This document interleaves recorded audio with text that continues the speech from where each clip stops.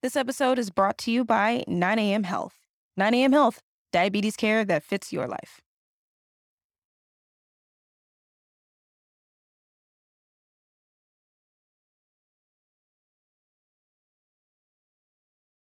What's up, everybody? Welcome back to another episode of Healing in Hindsight, your no BS source for thriving with diabetes.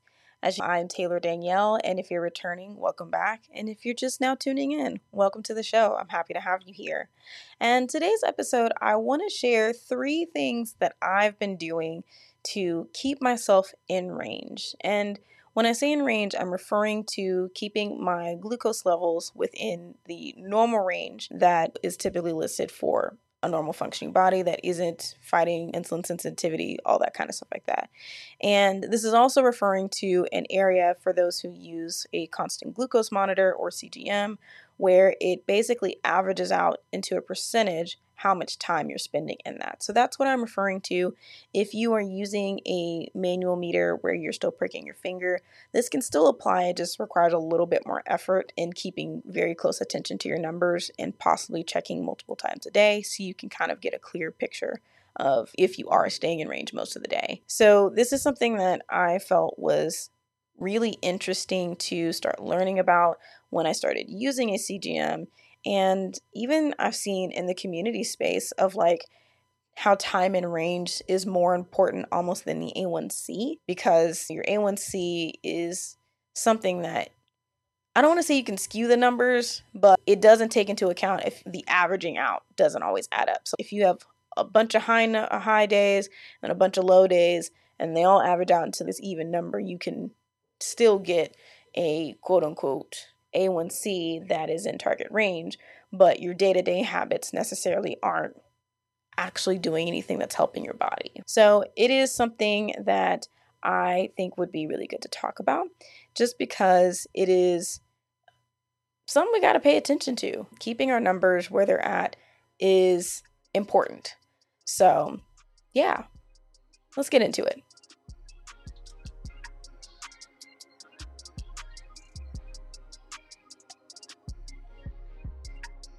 You're listening to Healing in Hindsight, your no BS source for thriving with diabetes. What's up, guys? I'm Taylor Danielle, and it's my goal to help millennial diabetics like myself live an amazing life without your diagnosis getting in the way. I get it. I was diagnosed back in 2015 with type 2 diabetes, and it was really hard to find people around my age to understand how to travel, socialize, or even have meaningful relationships. But I feel like with a focus on mindset, perspective, and nutrition, together we can take back our health and our lives. Consider this the red table talk, but for diabetics. Minus the entanglements, though. So let's do it.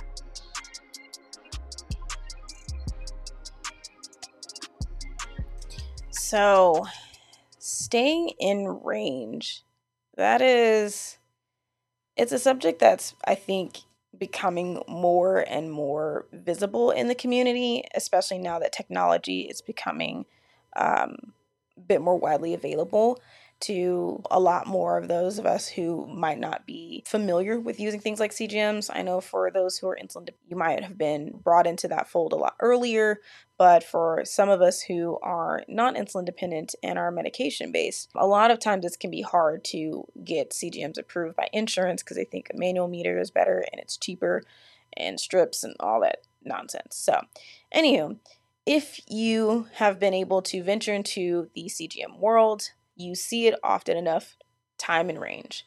And to me, the time in range helps me see what I'm doing on a day-to-day basis that is supporting me keeping my diabetes in a healthy space versus me sending my diabetes spiraling and possibly causing further complications with my body. So I think these things have been practical things that have helped me, and it's not like me changing drastically how I'm eating, things like that. These are things that have just helped me kind of recognize areas where I could see why my blood sugar might stay really high or might stay really low, simply because these particular behaviors or actions weren't happening. So, tip number 1 is, am I actually like giving myself room to digest my food?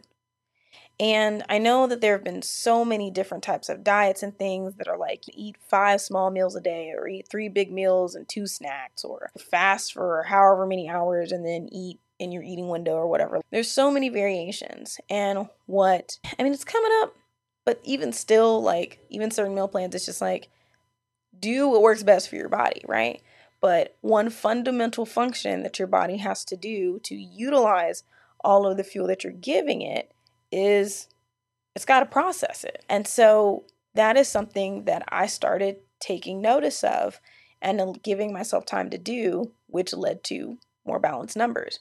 And that is, if I've eaten, giving myself time for my body to actually digest it. Because there have been moments where I've gotten a snack and I still can feel myself being slightly full from maybe a larger meal that I had earlier in the day. And so sometimes those hunger cues aren't exactly hunger. It can be other things, primarily just like some form of hydration half the time. So I started slowing down and really thinking about, like, why am I eating? Is this necessary? What is it that my body is asking for that it needs? And it sounds like you're spending a lot of time having to pause, stop, and think about it. Trust me, I used to be one of those people who are like, I don't have time to think about that.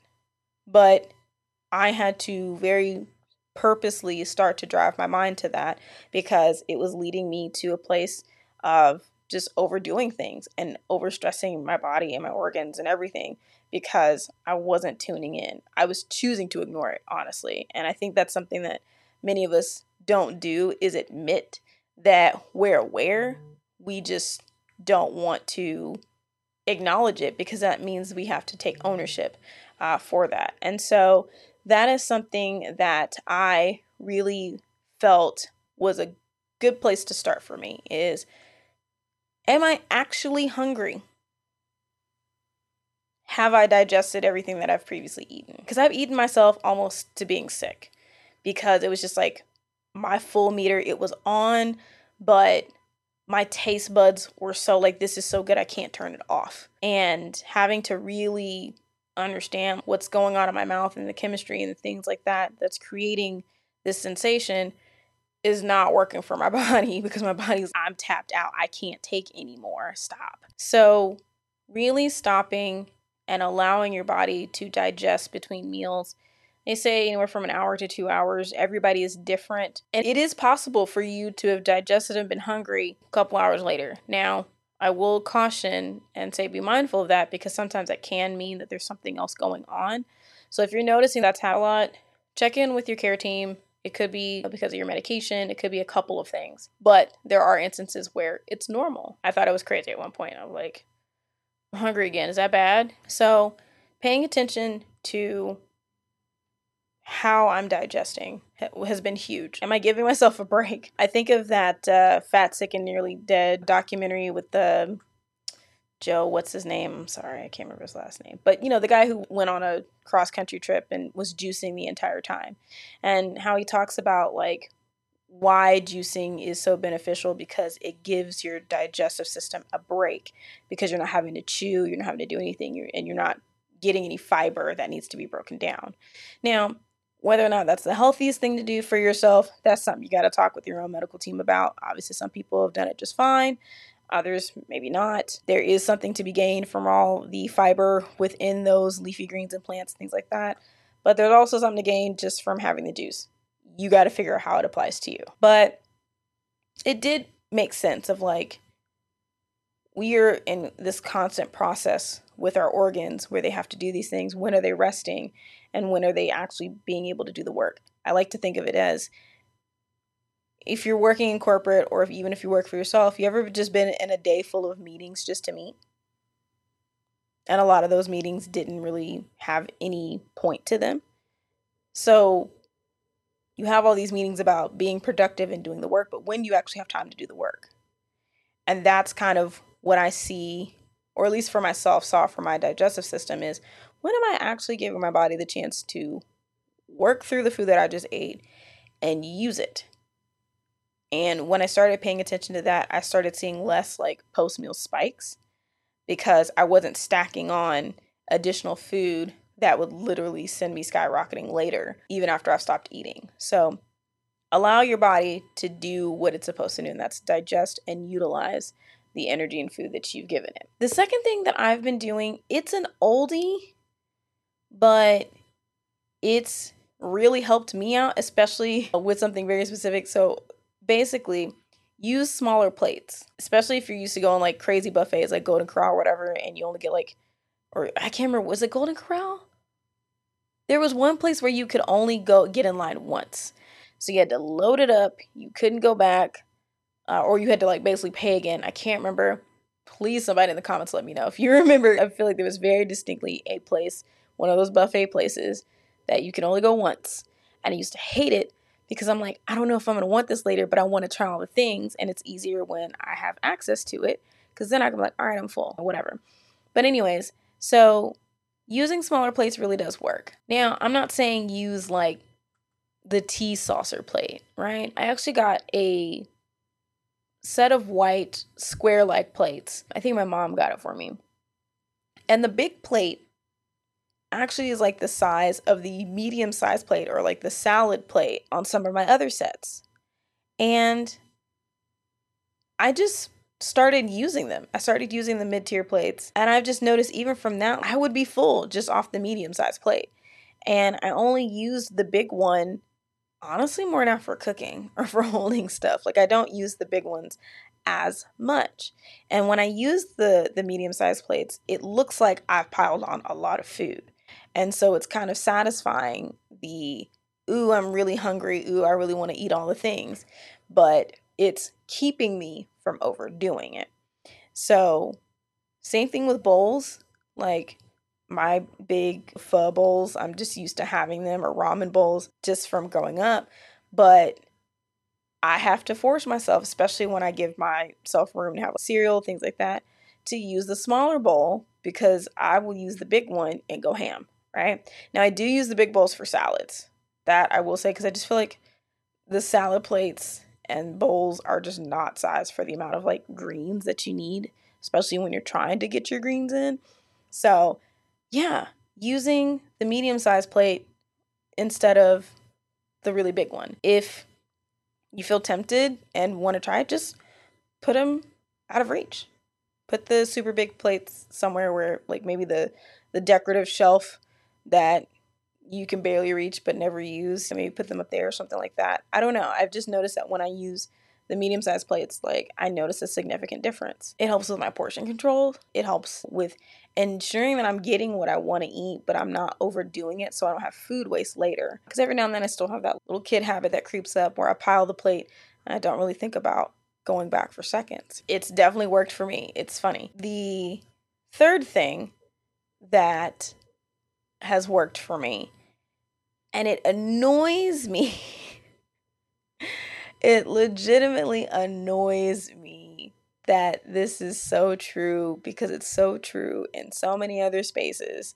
And you've heard this one over and over and over again. So I do not blame you if you give me the biggest, most massive of eye rolls when you watch this and or hear this. And that is, keep drinking water.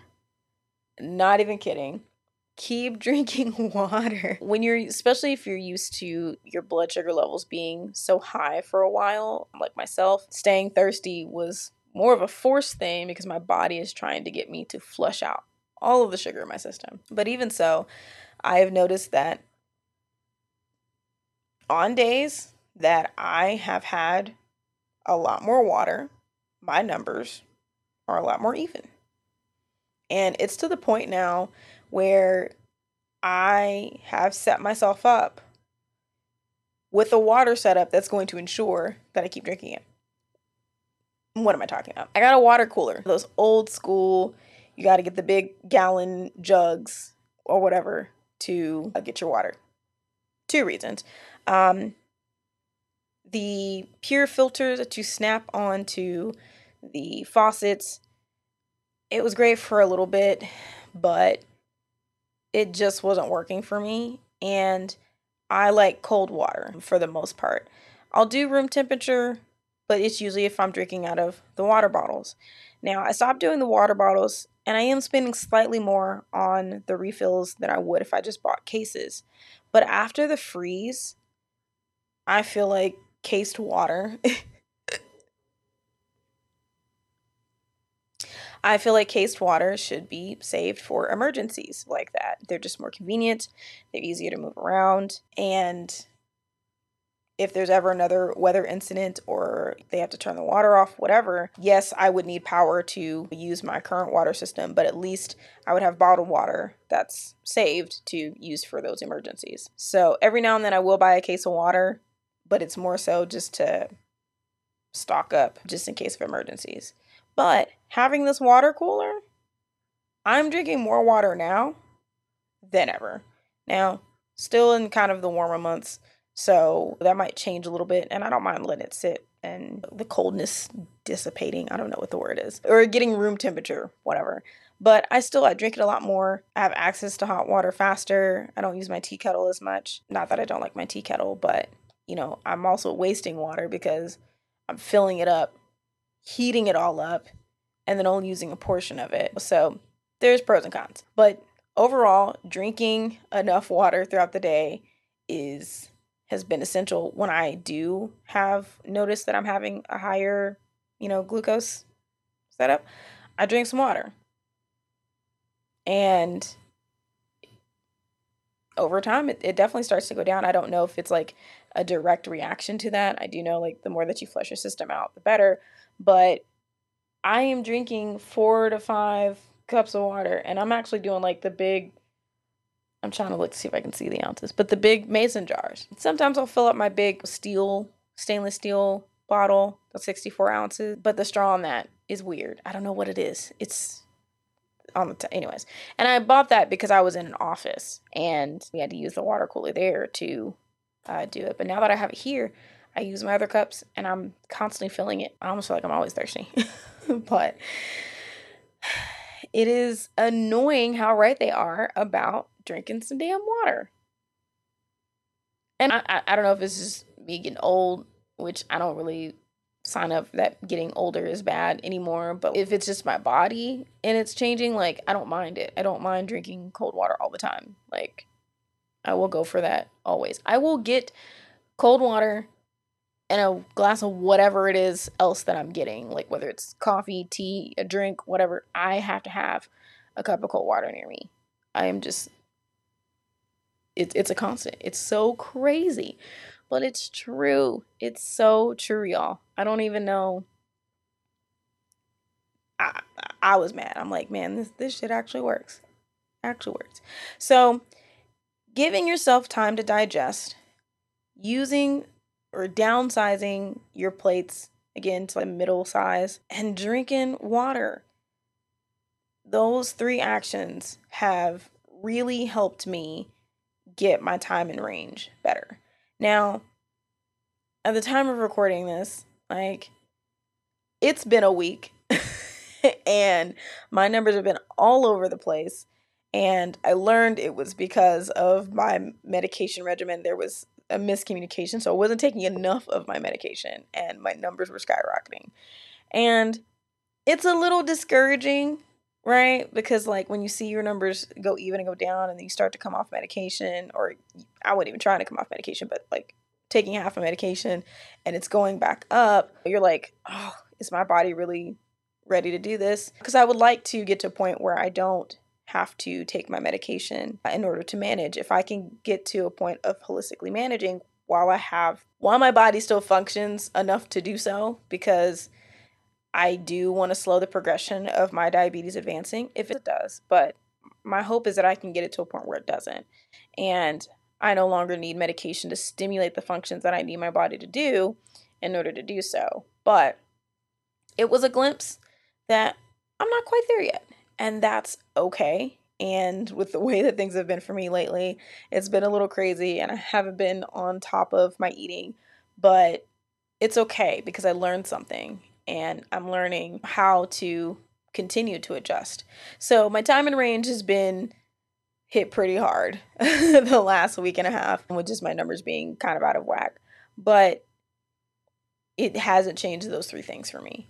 And it got me to start really thinking through, okay, how do I keep this down? If I'm going to come off of this, how do I do that? And one thing I notice is I'm not eating consistently. And I hesitate to say that just because I don't want it to seem like you have to do the 3 square meals a day kind of thing. No, I think there's still an adjustment to who you are. But I have noticed that when I stopped giving myself fuel in the mornings, my body would rev up. Hey, we've got food, we've got fuel. And then it would use it. And then I would be ready to go for, lunch and then for dinner. And so there is something to be said about that first meal of the day and however you get it. But of course, everybody is different. So for me, noticing that not having some kind of consistent breakfast in the morning, even if it's small, has left me to eat way later, way more, and way carb focused. And so that's led to some spikes as well because I wasn't getting an even amount of fuel. So I don't know. Try the things. Let me know how it goes for you. It's what worked for me. I'm still hacking away. I'm still figuring out ways to live, thrive, and still have good blood sugar numbers because it's important for me to know and to build habits and make lifestyle changes that supports my body's function so that one day, whenever I am hopefully able to come off medication, I don't have to think so hard of, is the choices that I'm making sending me over the edge? And so that's kind of my goal. It has been, can I get my meds down? And then if I can get my meds down, I would like to spend 6 months to a year still using my CGM, but managing without medication and seeing how my habits and actions lead to stable blood sugar in my numbers throughout the week and then come off my CGM. But these 3 things have been key for me to finding that stride and doing so. And it won't say that every day will be perfect.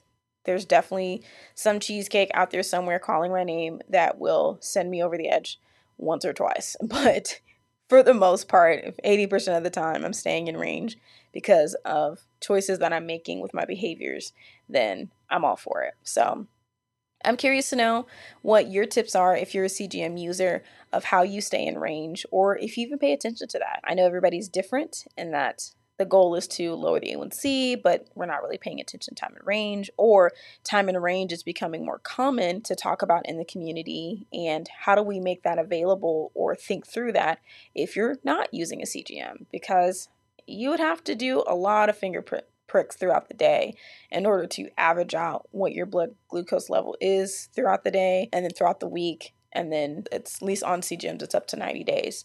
So it's real tedious if you go that route, but hey, if you've done it, I'd love to hear from you and to understand what you were doing to ensure that you were seeing that you were in range a good amount of the time. And hey, CGM burnout is real. I definitely was delayed on sensors at one point and spent 2 weeks without it. And there was something about not seeing it or not having my alarms go off on my phone that you just felt normal. I just felt normal. I felt like I didn't have to think about it, even though I did, even though I still needed to check my blood sugars and things like that. But going those 2 weeks without my CGM was oddly satisfying because I didn't have it in my face all the time. But at the same time, I missed it because I liked having it in my face all the time, even if I was seeing stuff kind of discouraged me a little bit. So just know that if you are working on trying to get yourself in range on a regular basis, that it's okay to experience burnout with that as well, because it's kind of a gift and a curse to see where your numbers are at all times, anytime during the day, especially if you're really working to get it down. Even when I got back on it, my numbers started out a little bit higher than normal, and it was a little discouraging because it felt like everything that I did had unraveled. But the reality is that everything that I'm doing, even on days when it's hard, everything that you're doing counts and it matters. So even if it's just the smallest swapping out the size of your plate or taking that extra swig of water or, what else did I say? Letting yourself digest, because every action matters. So that's all I really had. I hope that helps you guys. And I hope that kind of think about those things. What are those indirect things that can help keep you in range that isn't always about eating food or how much food did I eat and taking medications? Because there are other ways to do it. So I really hope you guys enjoyed this episode. I just wanted to kind of clue y'all in what I've been doing. And if you want to see what's going on outside of that, be sure to follow the show on all the things: Facebook, Instagram, YouTube, if you want to watch it. And of course, everywhere on your favorite podcast channels: Apple, Google, Amazon, Spotify, and even some of those in between. Yeah, we're rocking and rolling. I'm really excited for this week's guest. I think it was an awesome conversation to have, and to just know that there are nonprofits out there that are doing amazing things. I won't give you any more than that. But yeah, until then, here's to time and range, here's to good blood sugars, and here's to thriving, even if you're living with diabetes. Catch you guys next episode.